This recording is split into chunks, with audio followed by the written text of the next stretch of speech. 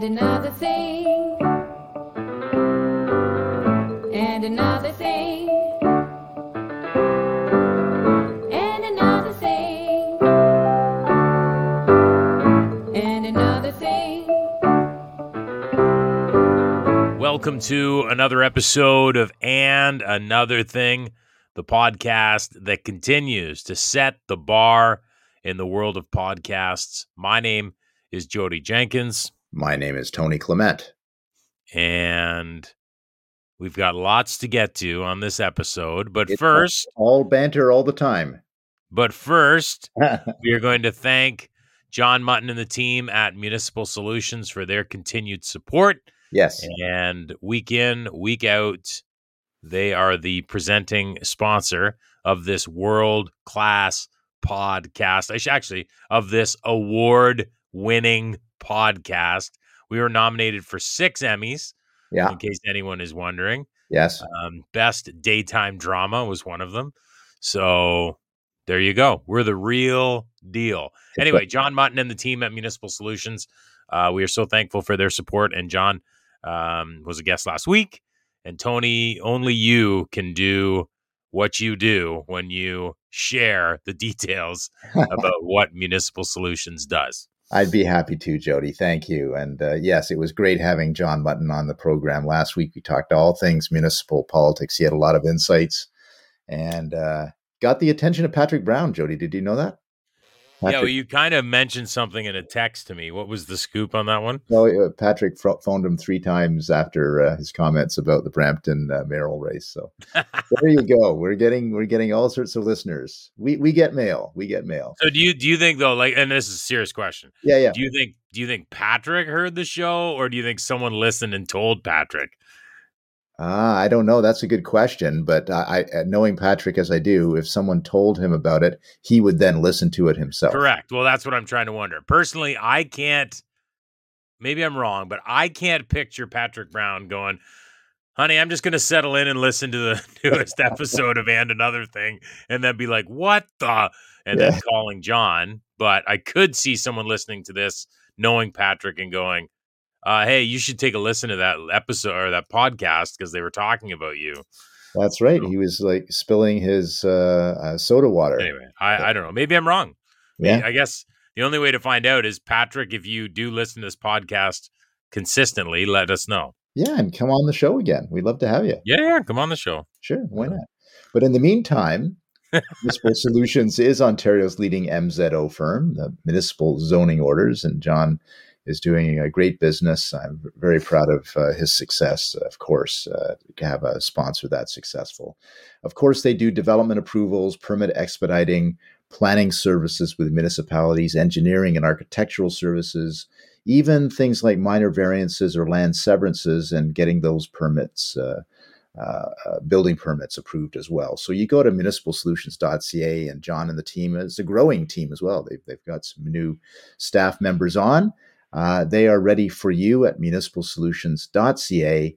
And then I would be remiss if I did not remind you that this show will be repeated on terrestrial radio every Saturday morning. A new podcast is then presented at Hunters Bay Radio in Muskoka, 88.7 FM, and huntersbayradio.com. 8:30 in the morning every Saturday, you can hear this program again. And as always, looneypolitics.com is your home for exclusive news articles, videos, podcasts. It's a wonderful aggregate source of today's daily headlines from all over the place. And you can become a subscriber. Use the code podcast to get 50% off an annual subscription, which gives you access to episodes of this show that you cannot hear anywhere else. So again, looneypolitics.com. For a second, I just want to go back to what we were talking about. And, maybe I shouldn't be surprised that Patrick Brown would be settling in and listening to the show, because we have like Ontario and Canadian legends in the media world like Steve Paikin and Robert Benzie who listen all the time. So, I mean, even thinking about that makes me go, that still surprises me, but I definitely appreciate it. And in fact, Steve, because I know you're listening, haven't had an email from you in a while. So maybe just flip something over just so we know you're still out there. I saw him at the convention. He's Of still out course you there. did. Yeah, he was there. I should say, by the way, we're going to get into the convention stuff. Like, I saw some of his tweets. He was like shocked at the result. Yeah, they were shocked. By the way, also former guest Holly Doan, remember her? She was right beside Steve there, and they were kind of a lot of the media were corralled with a tape in front of Pierre Poilievre's spot. There was a lot of media there. Not so many media on the other side of the room where Jean Charest was, but I guess that was all for a reason. Well, you know what his campaign slogan was? Built for 16%. Yeah, that's right. Oh boy, the show's already going that way, are we? Okay. No, I'm Yeah. just kidding. Just kidding. Let's. I'll have more to say about this tomorrow. Try the chicken. Yeah, exactly. So anyway, let's get right to it. We're obviously going to be focused a lot. Probably the whole show will be on the conservative leadership. Pierre Poilievre thrashing the competition, and let's just put it out here right now, Tony. Because I don't know of any other political pundits, commentators, podcasts, newsies. I don't know of anyone else that predicted the first ballot victory as early in this leadership campaign as we did. We You did. could go back. Like, I think we called that outcome like at least 2 months ago, if not longer. I think it was longer. And the Yeah. other thing, Jodie, that we were almost bang on, we said that Leslie Lewis would get more votes than Jean Charest. And did you Yes. know she was only 2,000 votes behind Jean Charest? Yeah, she was very close, which doesn't surprise me at all. I was actually surprised, and again, my dark horse, I think that Roman Baber guy did punch above his weight in that Yes, one. he did. Yeah, he did. He got 5% of the points. So he was definitely way ahead of Scott Aitchison, who brought up the rear with 1.06% of the points. Yeah, and it's funny. I mean, I'd like to just, why you've done this before. Why do you think he did it? Like, what was he thinking? Obviously, I don't think he ever thought he could win. Surely he must have thought he would do better. But like, what do you think was his end game on that? Because that one was a weird one. Well, I'll tell you something about leaderships, and maybe it also works for other people who seek a high office. Sometimes you only listen to the things that you want to believe. Yes. And I think Jean Charest fell for the same thing too, quite frankly, where Absolutely people were whispering in his ear, saying, "Jean, you can win this. You've got what it takes. The country needs you." And he wanted to hear that. And he'd been itching to run for 2 or 3 leaderships and never did it. And this, I think he figured that if he didn't do it this time, he could never do it. I think for Scott Aitchison, it was a very similar process where I know for a fact that some caucus members, even caucus members who didn't even support him, said to him, you've got a unique message of how we have to behave in politics better and be more civil to one another. There'll be an audience for that. And so to those who think that he just did a calculation that it would advance his career even if he lost, I actually believe that he thought that there was some sort of path to victory. And for that, he was sorely mistaken. And he spent a lot of money, not his own, other people's. And all for 1.06% of the votes. So that's the tough reality. Numbers don't lie. And to those who were surprised, like you mentioned that Steve Paikin may have been surprised by the result, I get that. But I can tell you the internal numbers for the Poilievre campaign were almost spot on. Yeah, well, that's so here's a great point. And again, just we'll spend a little time on the Charest thing because I think it bears being unpacked a little more. Is if you look at the numbers across the board, riding by riding, and the results. So Poilievre wins with 68% of the available points, or however that works. Plus, he won 330 out of 338 ridings. Right. If you go riding by riding and you look at the numbers, there's one very clear fact. Charest was never in this. Like never.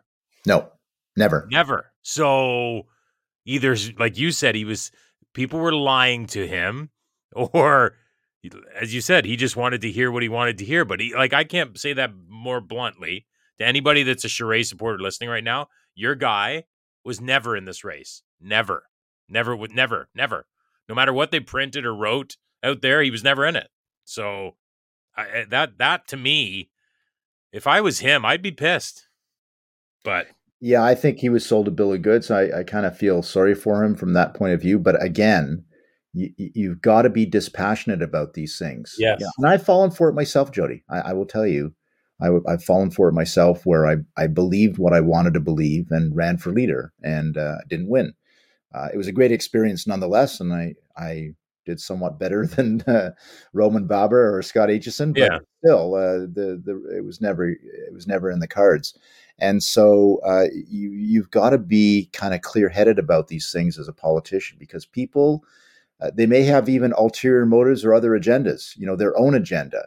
Maybe they want to get paid by a leadership campaign. Maybe they want to burnish their credentials as a senior strategist because they are involved in your campaign. They could have a whole lot of other reasons to want you to run for leader that have nothing to do with your own personal interest. yeah. No, you're exactly right, and it was interesting. But you know what? Let's move on to the winner, Pierre, who, I'll say this because I feel very strongly about this. The last leadership election where Aaron O'Toole won, I was reaching out to Pierre because he hadn't made up his mind, or there was a push to get him to run. Obviously, he didn't run, but I was encouraging him, and as many were. I'm not saying that I was the only one, but I was in his corner. I said, "Man, whenever you're ready to do this, 100%."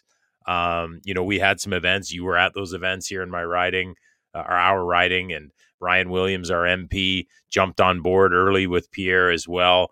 But he's, for such a time as this, he is the individual we need, especially with his wife, who obviously we'll talk about her speech at the campaign or at the event as well, which was powerful. But I mean, he's the man for the hour. Right. That's how I see it, and I'd love to hear your thoughts, especially after being at the convention or the event on the weekend. Yeah, the funny thing about the convention was, of course, for many people, this was their first introduction to Pierre Poilievre and Anna Poilievre. For you and me, and I should say, especially me, because I've seen him at 9 or 10 events during this leadership, mass events, and then a dozen or more other smaller, fundraisers or whatever, and that included Anna. And so I knew what they were capable of, and I knew that Pierre, had internalized his message. It was who he was. He was just being who he was. But of course, there were so many more people introduced to that on the Saturday night at the convention through television and through YouTube or what have you. So I thought it was very gratifying that people were saying the things that I had noticed about Pierre and you had noticed about Pierre months ago, years ago. And they were repeating them back to us. Oh, wow, his economic message is right on. People are hurting, and he represents people who, aspire to something more and need hope. Oh, that Anna Poilievre, she's a real pistol. Well, we already knew that, but of course, that's because we were paying attention in our particular world. But now the broader community of Canadians is going to be introduced to that. And I think I mentioned this on a couple of shows ago, but there's still, almost a majority of Canadians who have no formed opinion about Pierre Poilievre. He still has to introduce himself to half the country. And so that's a lot of work that he's got to do, but it also gives him a lot of upside as well. Absolutely. I mean, I was in a Tim Hortons today in the municipality of Quinte West, and I was just looking at. Actually, I was having a flashback when I was in this one particular Tim Hortons. I can remember during the federal campaign in 2015, I was there with Rick Norlock, one of your colleagues, Yep. and Kelly Leach, another one of your colleagues, and we were doing the classic Tim Hortons shaking hands and meeting people where they, the water cooler talk, and Sure. you get to learn a lot of things out of Tim Hortons. But I was looking at the individuals in there, and I was like, as you said, the upside to Pierre, I could guarantee I could go around that room, and I bet you there'd be a handful of people that wouldn't even know anything about Pierre other than, oh, is he the guy that just ran? Like they would have no Yeah. uh, opinion either way, which I think is a great opportunity for him and the messaging to explain who he is. So Yeah, if and it's we're not if it's criticizing people for that. People have busy lives. oh yeah, no, I don't think that's a negative. I just think it's a general feeling I think it's just the way it is with people. Right. It's like, not to get off topic, but I was talking to friends today about municipal politics, and we were chatting about the people in the 40 plus demo, or like say the 40 to 47, 48 age range, who I know a lot of them in our area. They're like, they don't even care about who's running municipally because there's nothing that energizes them. So it's not that it's got to be something that hooks them. Pierre, I think once he gets introduced to more and more people, he's going to hook them. And his wife is going to help with that. The messaging is going to help with that. And the other thing, I know that I've seen some comments already from Pierre detractors that, okay, so now he's won the leadership. Now he's going to move way back to the center so he can fool the voters.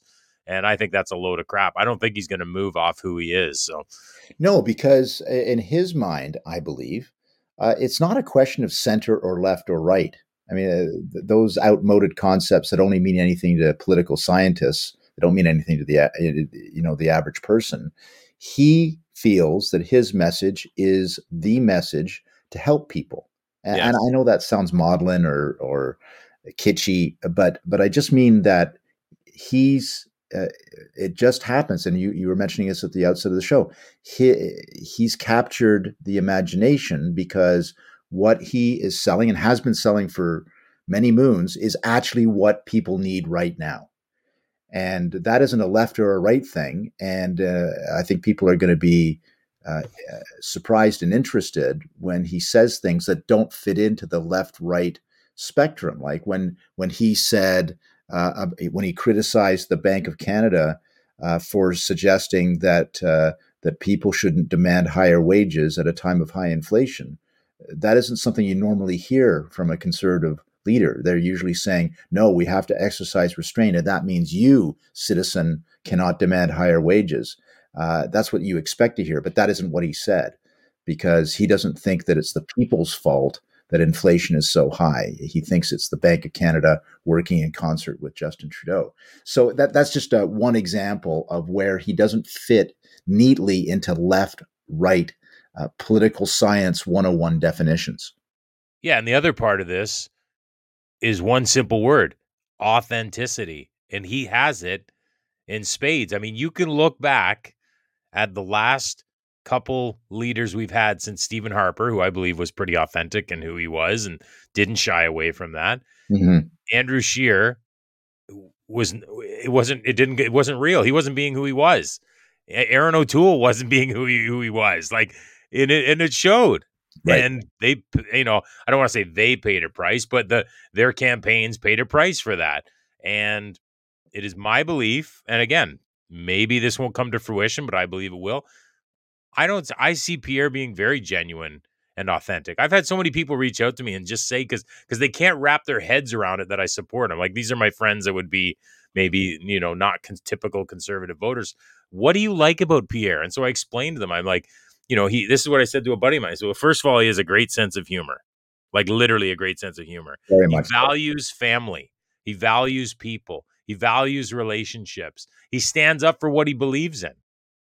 Like, that's the type of stuff that I'm looking for in a leader. And, I think he checks all those boxes and then some. Yeah, and I think we've seen, obviously, his acceptance speech, which actually pleasantly surprised a lot of people who were skeptical in the party. Not a lot, but some, 16% perhaps.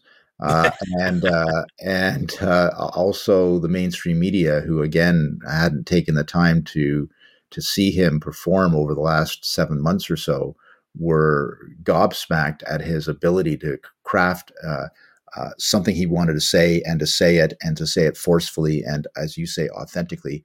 Same thing when he spoke earlier this week. He spoke to the National Conservative Caucus, and again, he hit it out of the ballpark. So I think when he's on the road with his message, it's going to be interesting. It's going to be the mirror image, perhaps even more so, of Justin Trudeau in the 2015 election. You remember, Jodie, he was bringing in massive crowds, and people were hanging on his Justin Trudeau's every word because they wanted change. I get that. And they thought that he was the guy that was going to deliver it. I think many have been sorely disappointed in the meantime, but at the time, that's what he was selling. And I'm actually surprised at Justin Trudeau's lack of self-understanding about how dangerous Pierre Poilievre, not to the country, he's not dangerous to the country, but he's dangerous to Justin Trudeau, who wants to cling to power. Yeah. And I maybe in his quiet moments with his senior staff, maybe he's a different story. But the bluster and the bluff that Justin Trudeau is using now indicates to me he's totally not self-aware of how Pierre Poilievre represents the views of many, many, many Canadians who used to vote Liberal and who used to vote NDP. So it's going to be very interesting.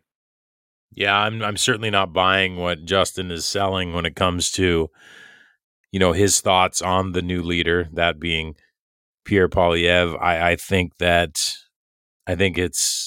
he's puffing himself up, because I think deep down he probably does know that there is trouble on the horizon. And Tony, this is a bold prediction, but I think in the next federal election, and I know things change. I know ballot questions will change. I know the mood of the country can change. We could be in a recession.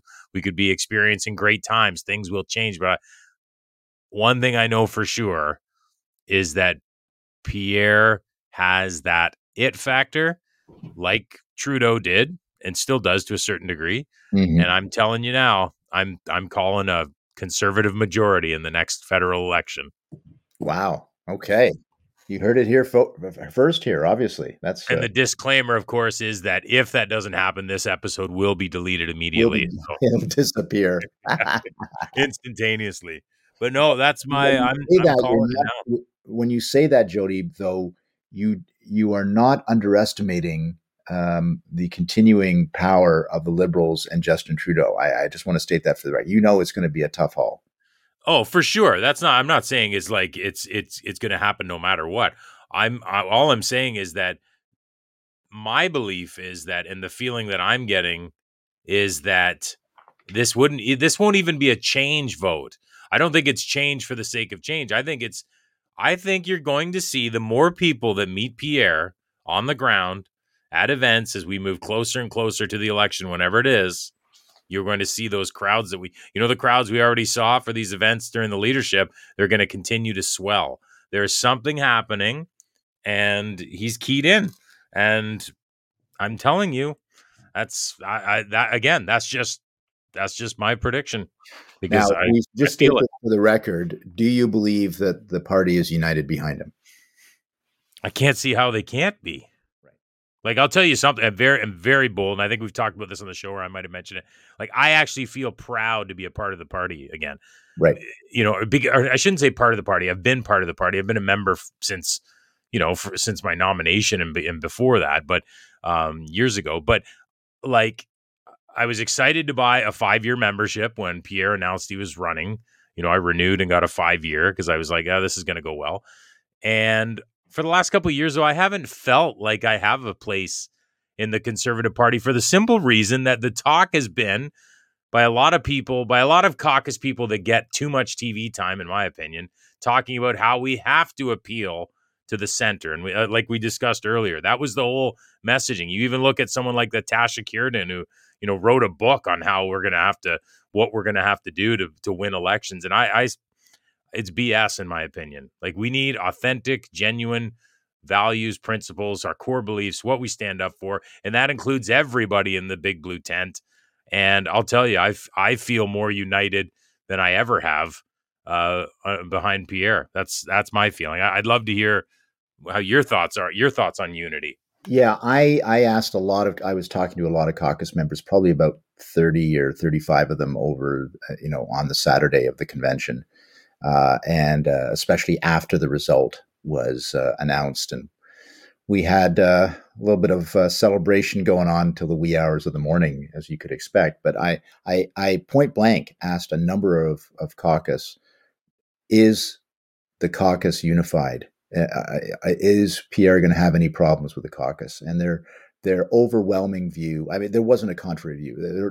Their view was no. He's not going to have a problem as long as Pierre continues to be Pierre. That was their one sort of qualification.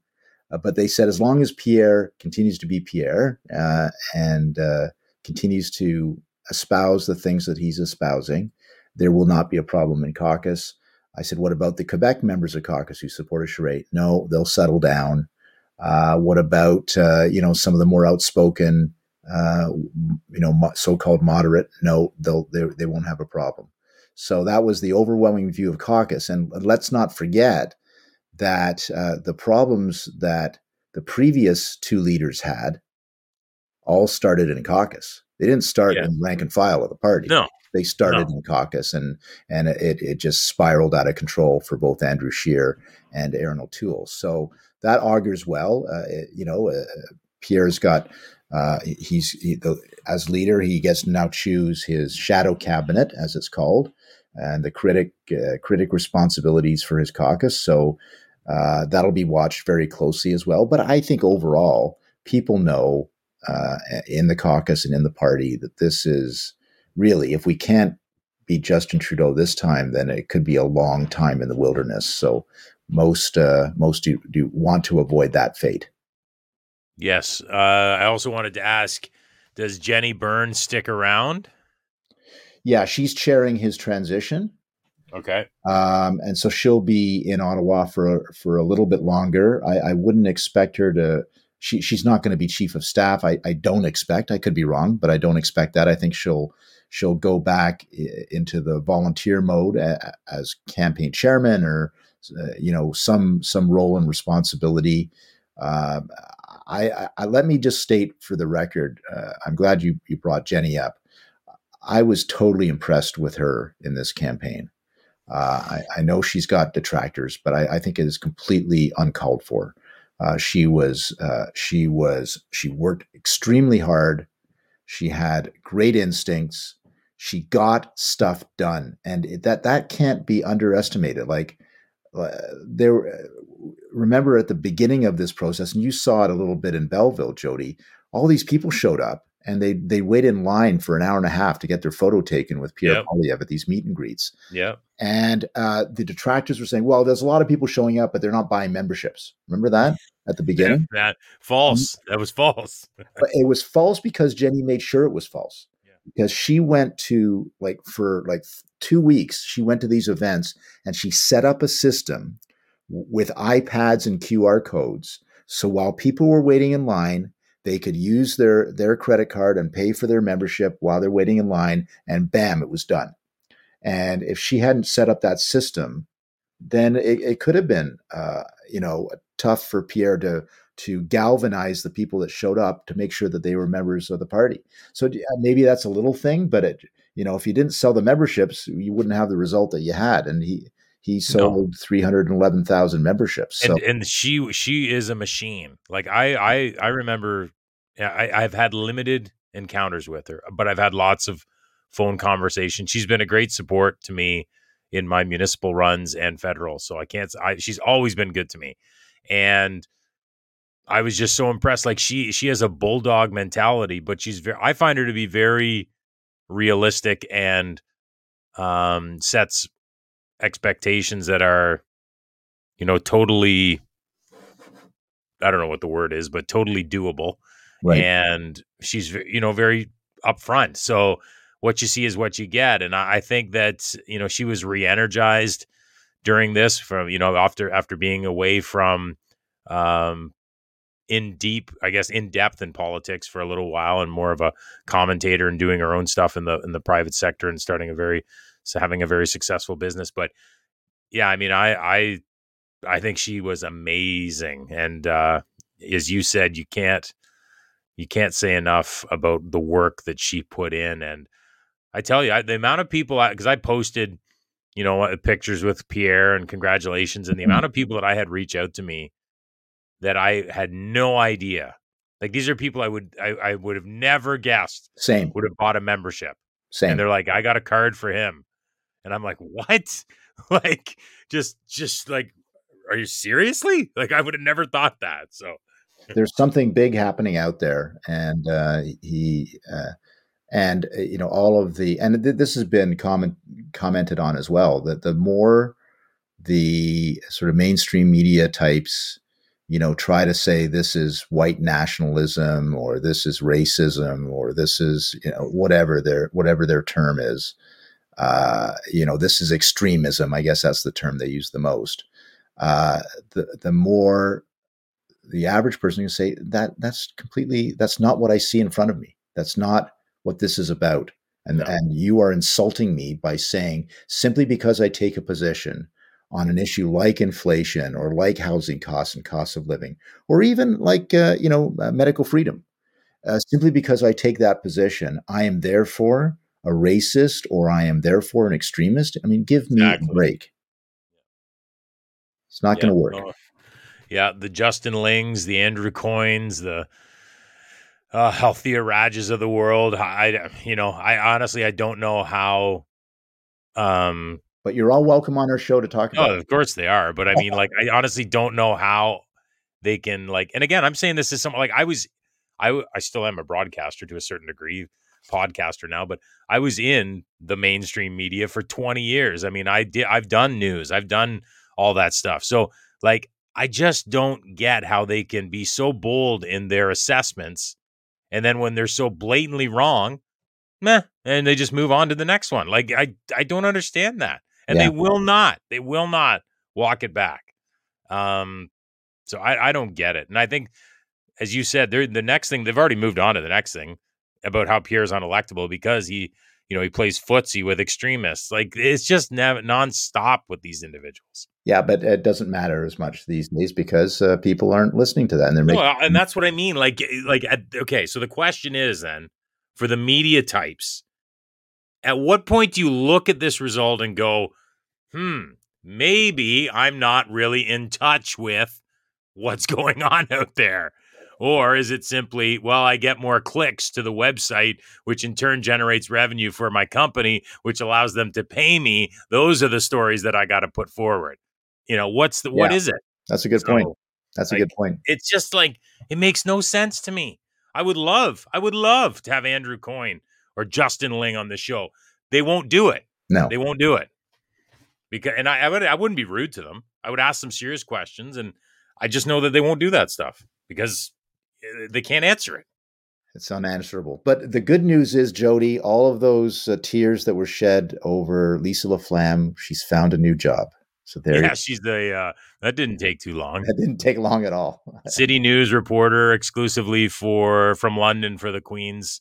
Yeah, we haven't even talked about the Queen. That's terrible. No, yeah. But that was it's an interesting time. I mean, I've had a couple interesting conversations with my brother-in-laws on the weekend. I was up in Uxbridge golfing and doing some stuff, and they're of the belief that, like, great woman, but we need to get rid of the monarchy. And then my father-in-law is very big on the monarchy, and I would tend to lean towards his position on, like, she was one of the best leaders in the world, like, very resolute leader, and maybe one of the most powerful leaders ever when you think about it, right? But I mean, and she was extraordinary. She's lightning in a bottle. There's no question about it. But I here's a hot take. I think that upon her passing, people that were on the fence about the monarchy came to realize how much she meant. Yes. And I also believe with Charles's accession as king, people that were less enamored with Charles are taking a second look at him now. Yeah, I would agree. But it's all within the context of the constitutional monarchy, Yes. and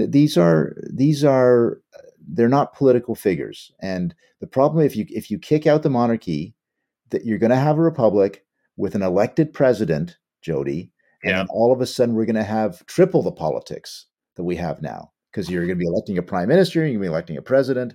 That may not be good for us. Yeah. So I'm quite happy with a figurehead, and that's what he and she are and wear. Have the figurehead.